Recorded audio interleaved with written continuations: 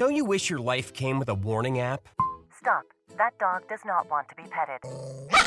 A heads up before something bad happens. You should not send that text. Uh-oh.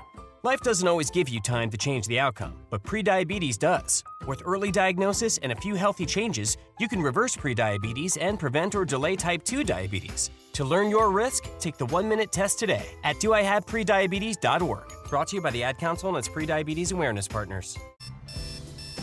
Wake up and text. Text and eat. Text and catch the bus. Text and miss your stop. Wait. Text and be late to work.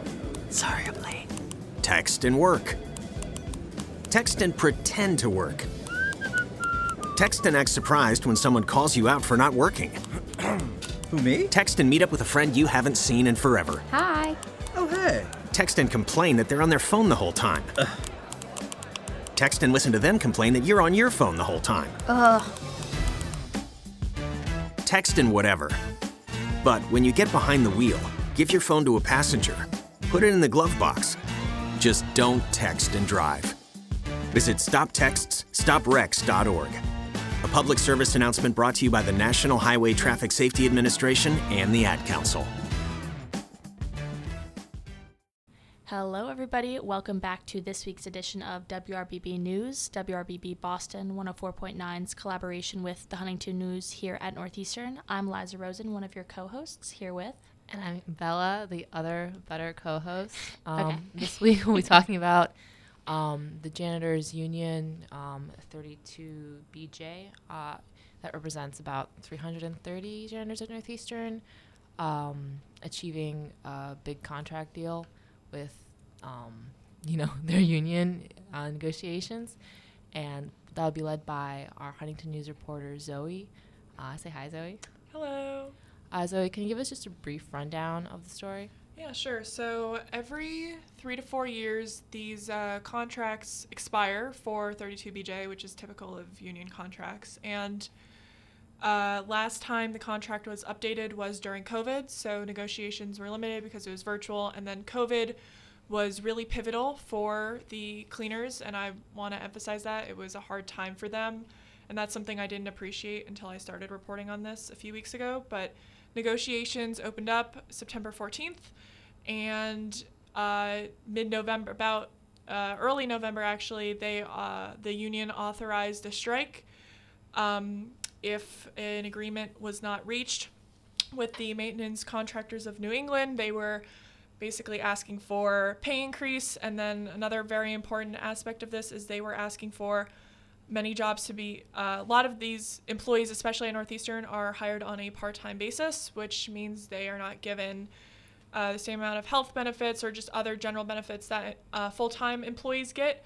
So they were the union was asking for many of these part-time positions to be converted to full-time positions, because also being part-time, your employers don't have to give you the same benefits. But furthermore, if you were to work another job, that may disqualify you from federal benefits. So it's kind of a tricky line for part-time employees to walk.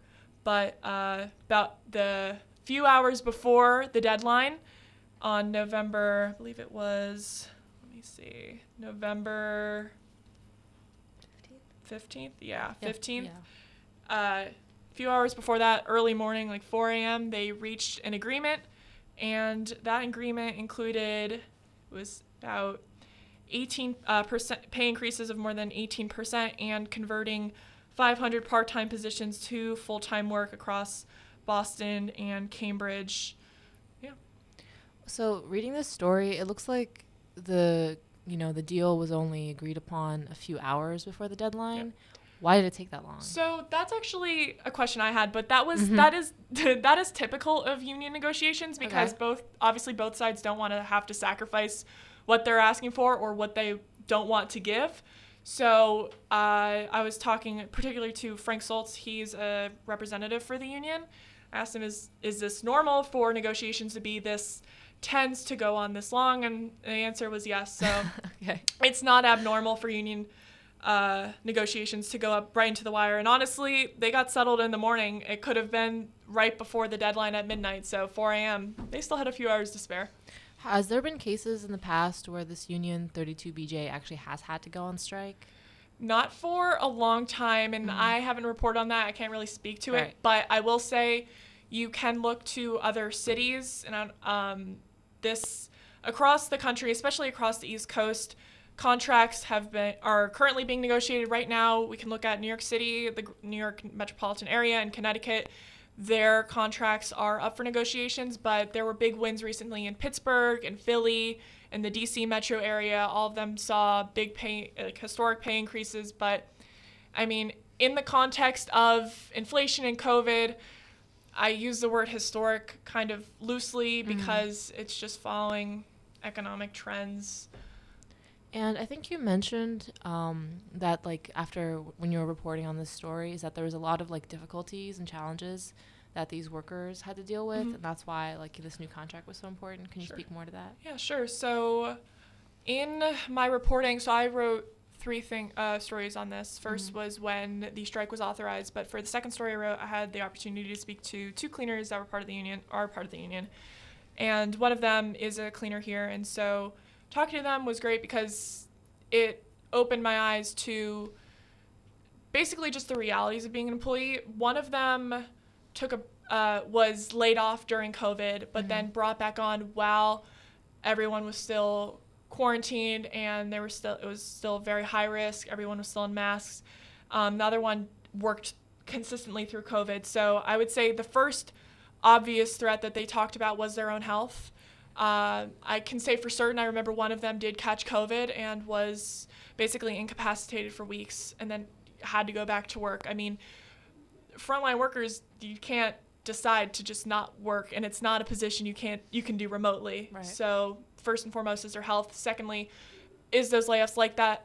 The janitor from Northeastern was the one that was laid off. She mentioned that there was a core group of janitors that were kept on staff, but a lot of people were let go. So financial uncertainty, not being able to find a job, not having job security. But the other janitor who cleans at an office building, I believe Park Plaza, she mentioned that there was a lack of resources. They were not given masks. They were running short on sanitizers. And again, to emphasize this, the threat on their health was always prevalent. Mm-hmm. And in terms of, like, the impact of this deal, like, I read from your own reporting, obviously, that this union's workers, they clean like 90% of the commercial office buildings in Boston and a lot of, like, the campuses around here. Mm-hmm. So is this, like, a pretty substantial, like, are there any other implications, I guess, from this? Give me a sec. Mm-hmm.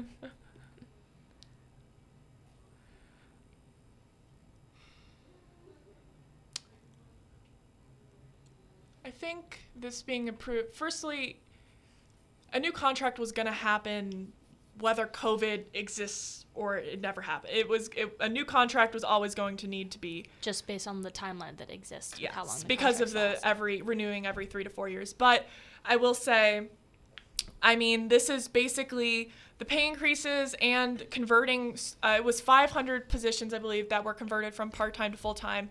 And I see that as the maintenance contractors acknowledging the struggles that these cleaners went through during COVID. And again, those part-time positions being converted to full-time positions, yes, pay increases do tend to happen every time a contract is updated, but those positions being converted is a major win. And so that is a big, I don't even want to say advantage. That's a big win, because then people don't have to go try to work those 2 or 3 jobs, but then also lose access to maybe food stamps or federal health care help, like Medicaid, Medicare.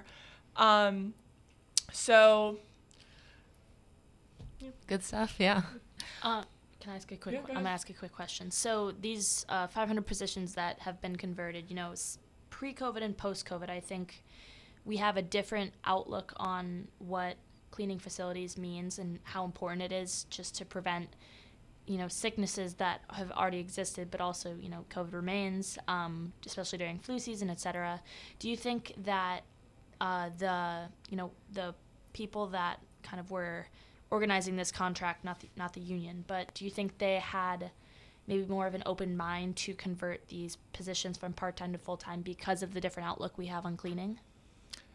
It's hard to look into their perspective because it's not typical to get information while negotiations are happening. So although I asked how are the negotiations going, I got met with the typical response, which is they're tough because at the end of the day, they want to save money, and they do want to, I'm talking about the contractors here. They want to protect the workers, of course, but I mean, it's hard to see into what they want. But I will say they met the union's demands. But I think... Oh, sorry. You continue. Okay, I will say, though, it's interesting because I feel like, it's interesting. I feel like with the old guard, maybe the attitude towards unions is sort of the same, which I think you were kind of alluding to. Like, it's still kind of the same fight every time. But I feel like this year, a lot of, like, popular support for unions has been increasing. It's kind of interesting. I mean, let me think about this. I think people are more conscious of unions this year, especially from what happened with the writer's strike. I think people are tending to focus a little bit more on what's happening, but it depends what the public's interested in. And I think COVID brought this to the forefront because obviously we know now what it's like to be hyper focused on being in hopefully what we think is a clean and safe environment. So the fact that without these workers, I mean, society couldn't function. We need they're completely essential workers, and that was definitely at the forefront of their campaign this time around, is that there are no campuses, there are no office buildings, there are no stores, there's no airport, there's no MBTA, love it or hate it, without cleaners. And yeah, absolutely. I know I'm making the same points again, but they were very clear in their demands, and I can just run through them again. They wanted more wages, they wanted higher wages, they wanted more full-time positions, and they wanted to be acknowledged for the hard work they put in during COVID. And that was another thing that I talked to with the 2 cleaners I was able to interview, is that they didn't feel appreciated for their work during COVID. And I know that COVID was hard for everybody, but I will say, I think traditionally we don't pay enough homage to the people that are putting in the work and that are keeping our facilities clean. Is there anything that the janitors union did not, any demands that they requested that they were not met with? So any losses, I guess. I think because there aren't little...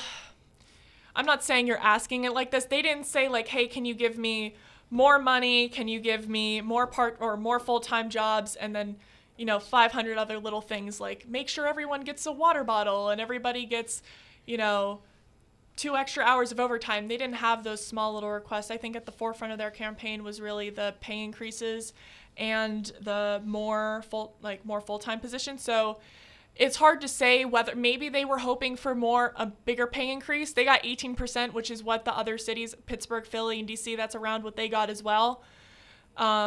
Maybe they wanted more full-time positions. I can't really speak to that. So do you plan to interview, even possibly the 2 employees you previously interviewed, do you plan to interview them post? So I'm of course going to keep my finger on the pulse of this union, but right now they're just trying to get the exact terminology of the contract down, because this is something I need to stress. It's a tentative agreement, but it's an agreement nonetheless. So right now, they're still working with contractors to authorize a final contract, and when it comes out, we'll report on that because we want to continue coverage on it because it is so important to our campus. I mean, if we want to play out the hypothetical of had a strike happened, 330 janitors here, I mean, think about it. It would be... Smell is bad enough. Smell is bad enough as it is. I mean, this conversation would be going totally different had a strike happened. So I'm glad that everyone got what they want. Again, back to your original question, maybe they wanted to be paid more. I don't know. But at the end of the day, I think their hard work during COVID was in some ways acknowledged, and I think that we now have something of a status quo for how we need to treat these workers and how we need to treat unions in the presence of mistreatment. Like the writers, now everybody is like trying to appreciate everybody regardless of where they stand on a power structure, because you can't have a powerful executive in a well-functioning university without everybody, without the students, without the faculty, without the people that service food. And I mean, that's why there are other unions on campus. If we want to look to the graduate student union, they were, and that was a big thing at the beginning of the year. They were trying to emphasize that they are necessary to a university functioning. And I mean, at the heart of it, that's what unions do. They tell people that, hey, we're essential and you're not going to take advantage of us, and we're not here to be profit for you. We're here because we are important and you're going to recognize that. So the grad student unions, that's a whole another conversation we could have. And then also there's the dining workers union. So yeah, I feel like there's a lot of been like kind of labor organizing in and around campus, like you mentioned, like the grad student, the labor of, like, you know, the dining hall workers, everybody. But yeah, that's why I was surprised kind of that they actually did get a good deal here, it seems like. Because if it had been Northeastern handling, I feel like they would have just... I do want to say that this is not Northeastern specific. This is covering like 12.5 thousand janitors across Massachusetts and Rhode Island. It's bigger than Northeastern, but... yeah, that's what I meant to say, in the sense that, like, how Northeastern handles its own unions is kind of like the worst scenario than what happened here.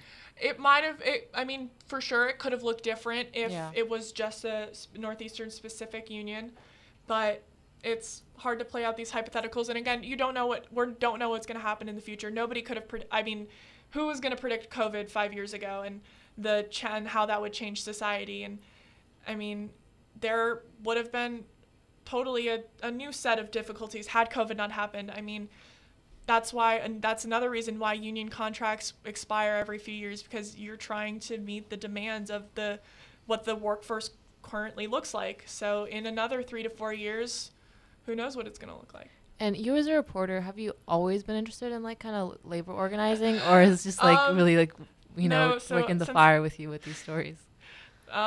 Since I'm a first year, I showed up to the first meeting and I wanted something that would put me on the map a little bit and give me a story. Okay. And I didn't realize at the beginning of the year that graduate students were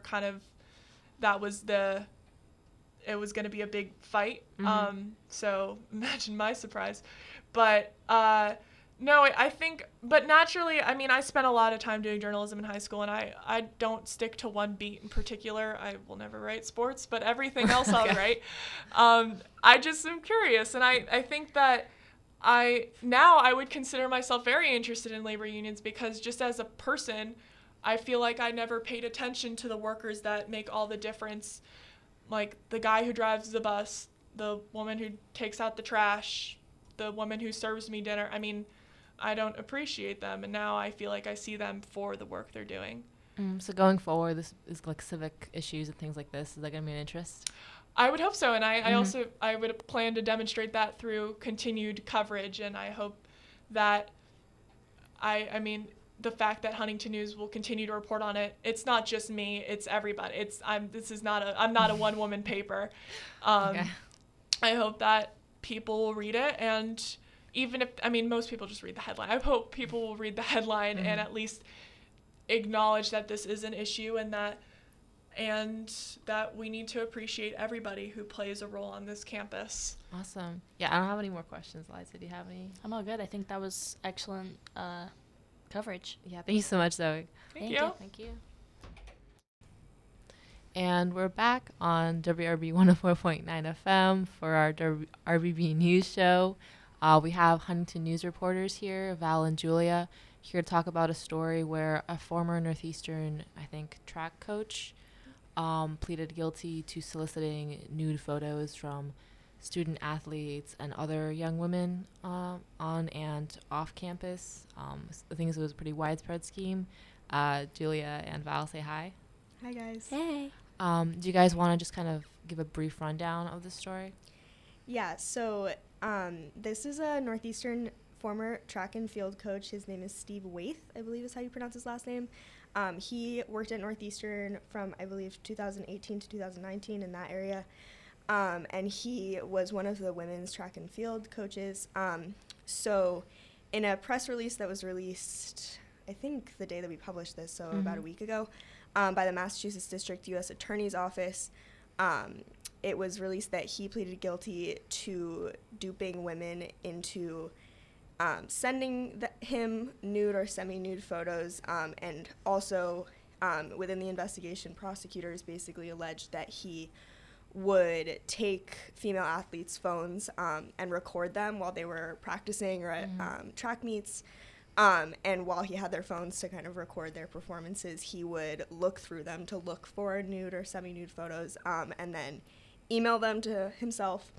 And there are also just a lot of other aspects, I guess, to the scheme that prosecutors investigated into occurring.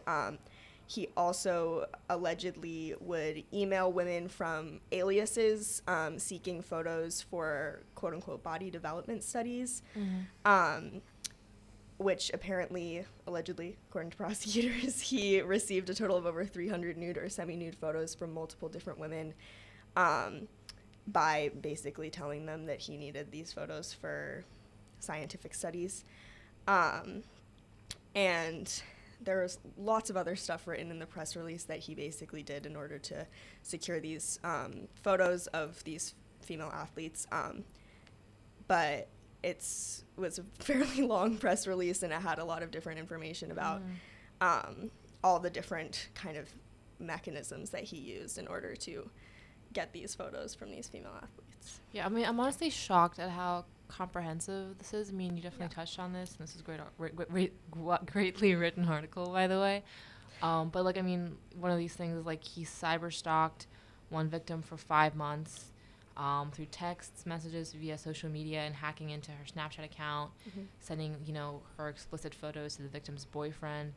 I mean, I don't know, like, this isn't even a question. It's just like saying like, wow, like someone would just like stoop to this level, this extent. I mean, we shouldn't be surprised, but I don't know, it's still very shocking. I don't know. But it looks like he coached track at several different universities before Northeastern. Were there allegations that came out from those universities as well, or did it just start at Northeastern? I believe from reading the press release, it seemed like what they were speaking on was from Northeastern students. I don't know, Julia, maybe you can correct me if I'm wrong about that, but it seemed like everything that had happened in those years that he was employed at Northeastern. But like you mentioned, the cyber stalking incident that prosecutors investigated happened in 2020, which was after he had been fired from Northeastern. I'm not sure if it was made clear in the press release if those were students from one of the various universities that he coached at later on, but it was mostly kind of revolving around his time at Northeastern. I mean, obviously that was kind of the big news, was like former Northeastern coach. But obviously, like, it's a little bit ambiguous. But yeah, it's intentional also. Yeah. But yeah, especially like the cyber stalking event happening in 2020, like that happened after he had left Northeastern. So it's all kind of. Yeah, I mean, according to an affidavit filed in April of 2021, around the time of his initial arrest, at least one of the cyber stalking incidents was it targeted a former athlete that he coached, where he used this Katie persona and DM'd her on Instagram pictures that he had found from her phone. at one of those times when he was supposed to be videotaping their performance. And he was like, hey, my name is Katie. I found these photos of you, and this site also has photos of me. Can you send me more so that I can verify that this picture really is you, and, things like that. And so it's interesting because he was only employed by Northeastern for a few months before they received an allegation and started this whole Title IX investigation. And so, yeah, I think that most of the information that criminal prosecutors are going on are incidents that happened during his time at Northeastern or following his termination, but still are incidents that targeted Northeastern people. Yeah, sorry, just to correct myself. The victim from 2020 with the cyber stalking, in the press release, it was basically prosecutors were saying that the girl who, basically he was allegedly harassing her boyfriend and sending her boyfriend all of these messages and saying, sending him the pictures of her and saying, sending harassing messages. And the girl was allegedly someone who was on the Northeastern track and field team. So it was clearly something that was a targeted thing at Northeastern. But from what I know, and I guess from what you know, it was pretty centralized around Northeastern and not the various other universities. Yeah. I mean, it looks like, honestly, that Northeastern handled this okay-ish. If, he was hired and then fired within, the start and end of a semester, essentially. So I think on Northeastern's part, they kind of did everything they were supposed to do, I guess. I'm just, wondering how, if this guy was this, egregious, and I'm not, asking you guys to actually be able to answer this, obviously, but if this guy was so, kind of perverted, really, in the extent of his behavior within just a few months, and he got caught that quickly after coming here, I'm just wondering how he made it here in the first place, how he went through all these other universities, whether there was a previous, history of these kinds of cases that were overlooked, or somehow, he was getting away with it most of the time, and then only after he came here they got the Title IX complaint. I don't know. Well, a question I had that I think was kind of left pretty vague within, the press release and everything that came out officially about it was, I guess, I mean, it makes sense that they wouldn't be known, but the Title IX investigation, obviously there wasn't a lot of information released about why. It was said it was sexual harassment, obviously, a general term. But, I mean, obviously Title IX investigations have to, stay, shut, and, obviously they're not public information, but it is kind of interesting to wonder if, that could have possibly been what happened and how, it took this long to, actually have something come out publicly about it. There's no way to know if it was because some Northeastern track and field athlete thought that he was doing that, because that's crazy. Yeah. But, yeah, I mean, obviously the Title IX investigation had to be kept, pretty, behind closed doors. But that was definitely really interesting to me when I was reading the press release, that was why he left the university. I kind of expected it to be okay, he worked here, then he left, and then this years later came out. But the fact that he was, had a Title IX investigation while he was here and was soon after fired is pretty crazy. Yeah. Do we know anything about how Northeastern has, kind of responded or adjusted any of their behavior? Since this scandal came out, has there been any fallout on campus from this? I mean, this just came out publicly, when we reported this. We did reach out to the university for a comment about it, and all they really had to say was, reaffirming that he has not been employed at Northeastern for multiple years, which is, goes without saying. Right. But I mean, there has been, this has been one of those stories that we've published that has gotten a lot of traction, especially on social media. Right. People are really, disgusted by it. But Northeastern has, not to my knowledge, made any sort of statement about it. We're also, there's just always these things happening on campus, and usually the university will say something about it, and they haven't said anything about it. not to like get off track, but the admissions counselor story that also happened, they haven't said anything about that, and that was even more like terrifying because he actually works here. But yeah, I mean, we were kind of expecting to hear something from the university, but I do think that it's possible that they're not super worried about it because it has been a while since he has worked here, and maybe they feel like it's not necessary. But yeah, I mean, that was all that we heard from the university. I think they just want to make sure it's known that, you know, he hasn't worked here in many years. And I'm sorry. Just for clarity, the admissions counselor story that we're referring to is about a current or recently fired, I'm assuming, admissions counselor who was found guilty of having, you know, child pornography or child like sexual abuse material is the term on his computer, and being in like Zoom chats with other men watching this stuff. It's very disgusting, and yeah, that's for context. Yeah. Continue. Yeah, I mean, as far as like the university commenting on everything, like I know initially when he was first arrested in 2021, right? We also published a story on his arrest then, and at that point the university said, well, you know, we've provided counseling services to the people affected, and we've cooperated with the local law enforcement and whatever else. But doesn't the university have a policy about commenting on active criminal cases or something? Probably. They don't like to anyway. So I don't even know if they're like allowed to. They have, like, you know, like I said, they've sort of commented on how they've aided the victims in the past, but yeah, recently I don't think we've really seen anything. I guess a question I have, you know, this isn't the first time, not specifically at Northeastern, but we've seen a male coach, you know, abuse, however it is, his female athletes. I think, do you think there's something that Northeastern will implement, and maybe not just Northeastern, but universities across the world should implement to try, I guess, to snake out these people who, you know, are in this, maybe in this sport because they love the sport, but also for these other motives? That's a great question. I mean, I think, like, as far as any sort of, like, screening or anything, I guess it's just important to, like, maybe gather feedback from the athletes, because from previous athletes, right? Yeah, and like previous athletes, and also like just in general, I feel like ongoing like coaches who are working at Northeastern, like, because of the fact that he did have a Title IX investigation against him so quickly, it's like it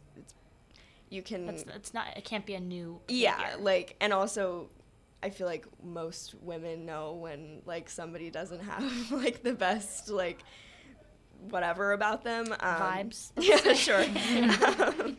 But yeah, I do think that as far as Northeastern, like, it would be beneficial to like hear from former athletes just about their experiences with a coach. I don't know, Julia, you have anything to add to that? No, I think because, I mean, I'm sure that they already have background, or I would hope that they already have like a background check sort of thing in place. But if somebody hasn't been convicted or charged or whatever prior, like, how are they supposed to know that, right?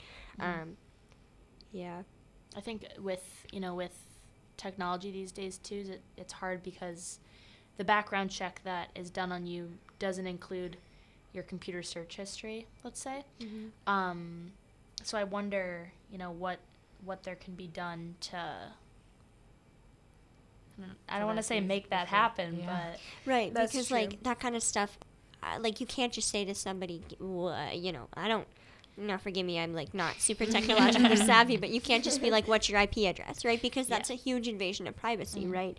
And also an absurd amount of work for the people looking into potential employees, right?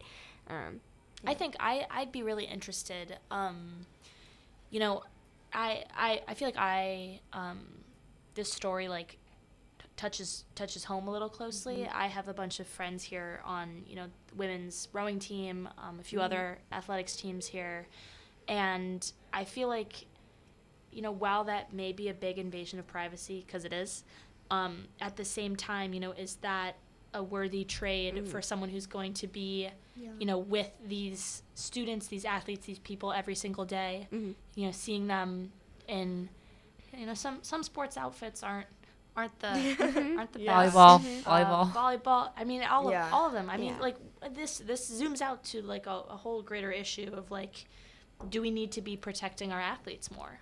I also think like, I mean, I never really played team sports, but I feel like athletes have a super close relationship with their coaches often and like really trust them, and like it's a breaking of trust. And there's obviously a reason that these girls would hand over their phones to him and let him record their performances. You know, it's because they probably trusted him, and like, you know, it's obviously awful to be able to like break that trust.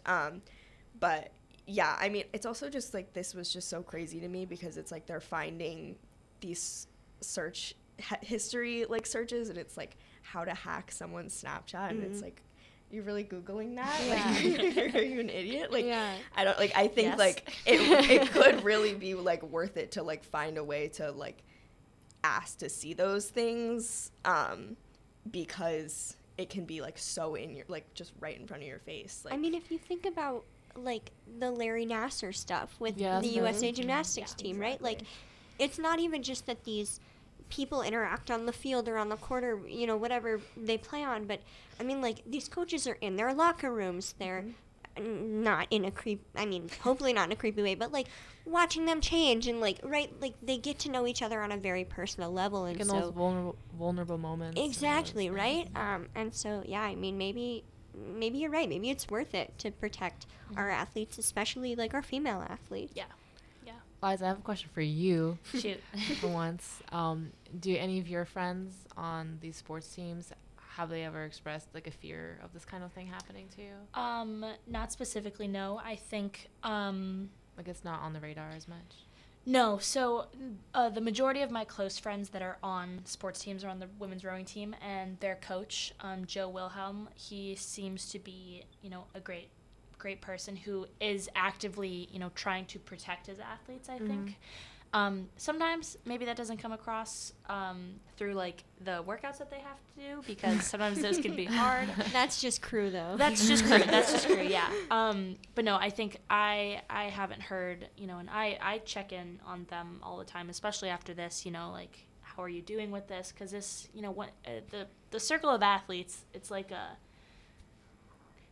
clique isn't the right word, but it's a close family, let's say. I mean, the other thing is that I think looking at it differently of, you know, there's a difference between, let's say, like a middle school soccer coach and then a coach of a collegiate team. You know, that's working with 18 to 22-year-olds, maybe even older than that, you know, with eligibility these days. There's like 25-year-olds on teams. I'm like, are you not like a millennial? Right.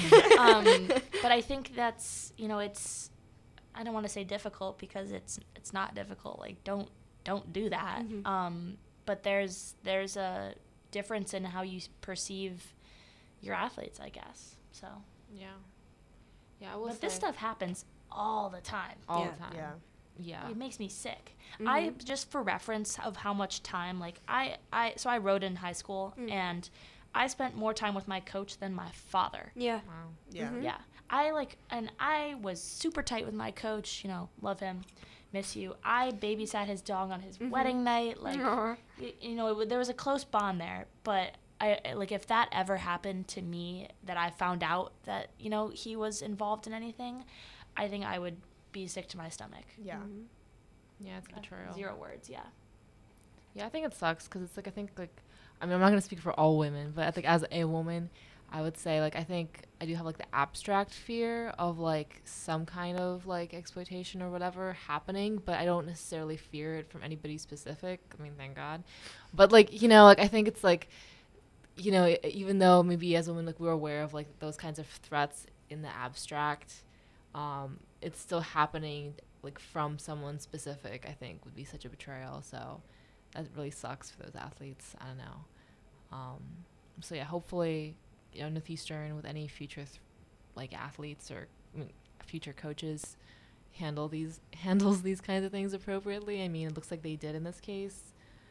Maybe the background check could have been a little stronger, who's to say? If there wasn't any previous reports, then I guess there's really nothing that they could have done. And that opens the kind of privacy thing versus checking people's browser history for like how to hack your athlete's Snapchat or whatever. But yeah, I don't know. It's interesting. And I guess it's good that the privacy of the victims is more or less being protected so far. Yeah. Since digital footprints and all. Yeah. I don't know if I have any other questions. Do you, Eliza? I don't know. Yeah. All right. Thank you, guys. Thank you. All right. This has been WRBB News. Thank you for listening. We'll be back next Friday at 8 again. Yeah. Thank you. See you then. Bye. Bye.